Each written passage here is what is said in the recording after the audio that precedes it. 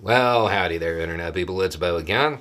So, today we are going to talk about Manchin and justice, but probably not the kind you're thinking about, and Hills in West Virginia, and the intersection of ideological thought and pragmatic political reality, because we're all about to get a lesson in it. In case you missed the news, Senator Manchin has decided he is not going to run for re-election. Now, over the years, people who are progressive have looked at Senator Manchin with, for lack of a better word, just absolute disdain. Because he's a Democrat who is, super conservative. Like, you can't even call him a conservative Democrat.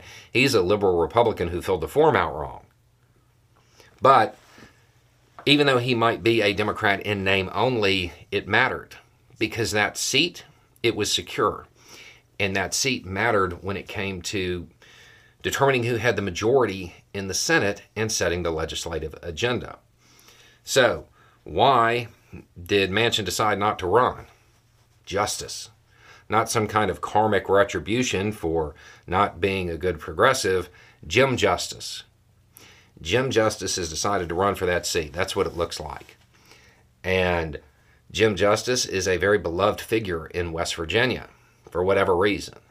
And odds are the incumbent, who has a whole bunch of goodwill built up among his constituents, cannot beat him.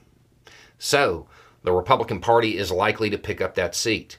That means if Biden retains the presidency, I think they need one more seat to flip the majority in the Senate. That's why the Democratic Party was so accommodating to somebody who basically on pretty much every policy issue wasn't a Democrat.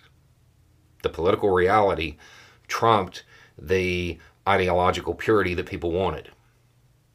If you are one of those progressives who talked about wanting to get rid of Manchin, throw him out of the Democratic Party or whatever, now is your moment to shine, because you have to run a candidate in West Virginia against somebody who the incumbent didn't even think they could beat. And if you want them to be progressive, you got to start working on that right now, because they can't be the kind of progressive that people wanted. They wanted the California progressive to win in West Virginia. That won't happen. It's just not in the cards. What could win would be a progressive who is a union progressive, the kind of progressive that talks about how bad the coal bosses are. That kind of progressive, the working class progressive. Now, they may hold all of those other progressive ideas, but they had better keep them to themselves during this election. Because if it comes out, they won't win. Political reality versus ideological thought. So that's what's going on.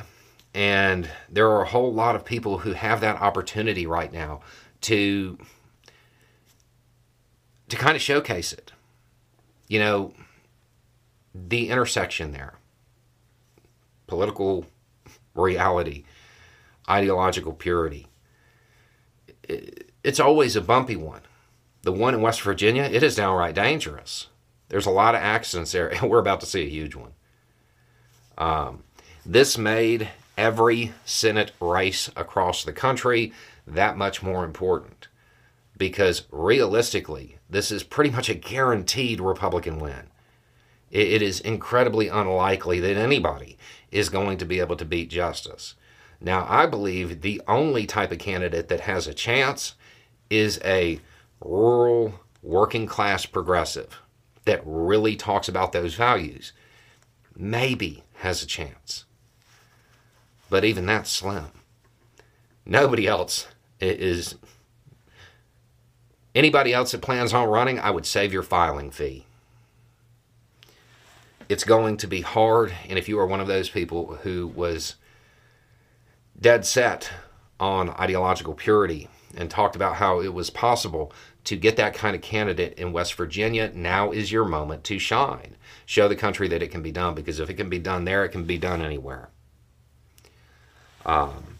So that's where we're at.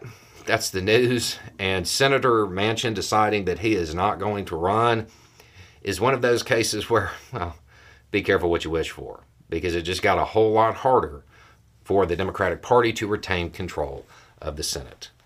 Anyway, it's just a thought. Y'all have a good day.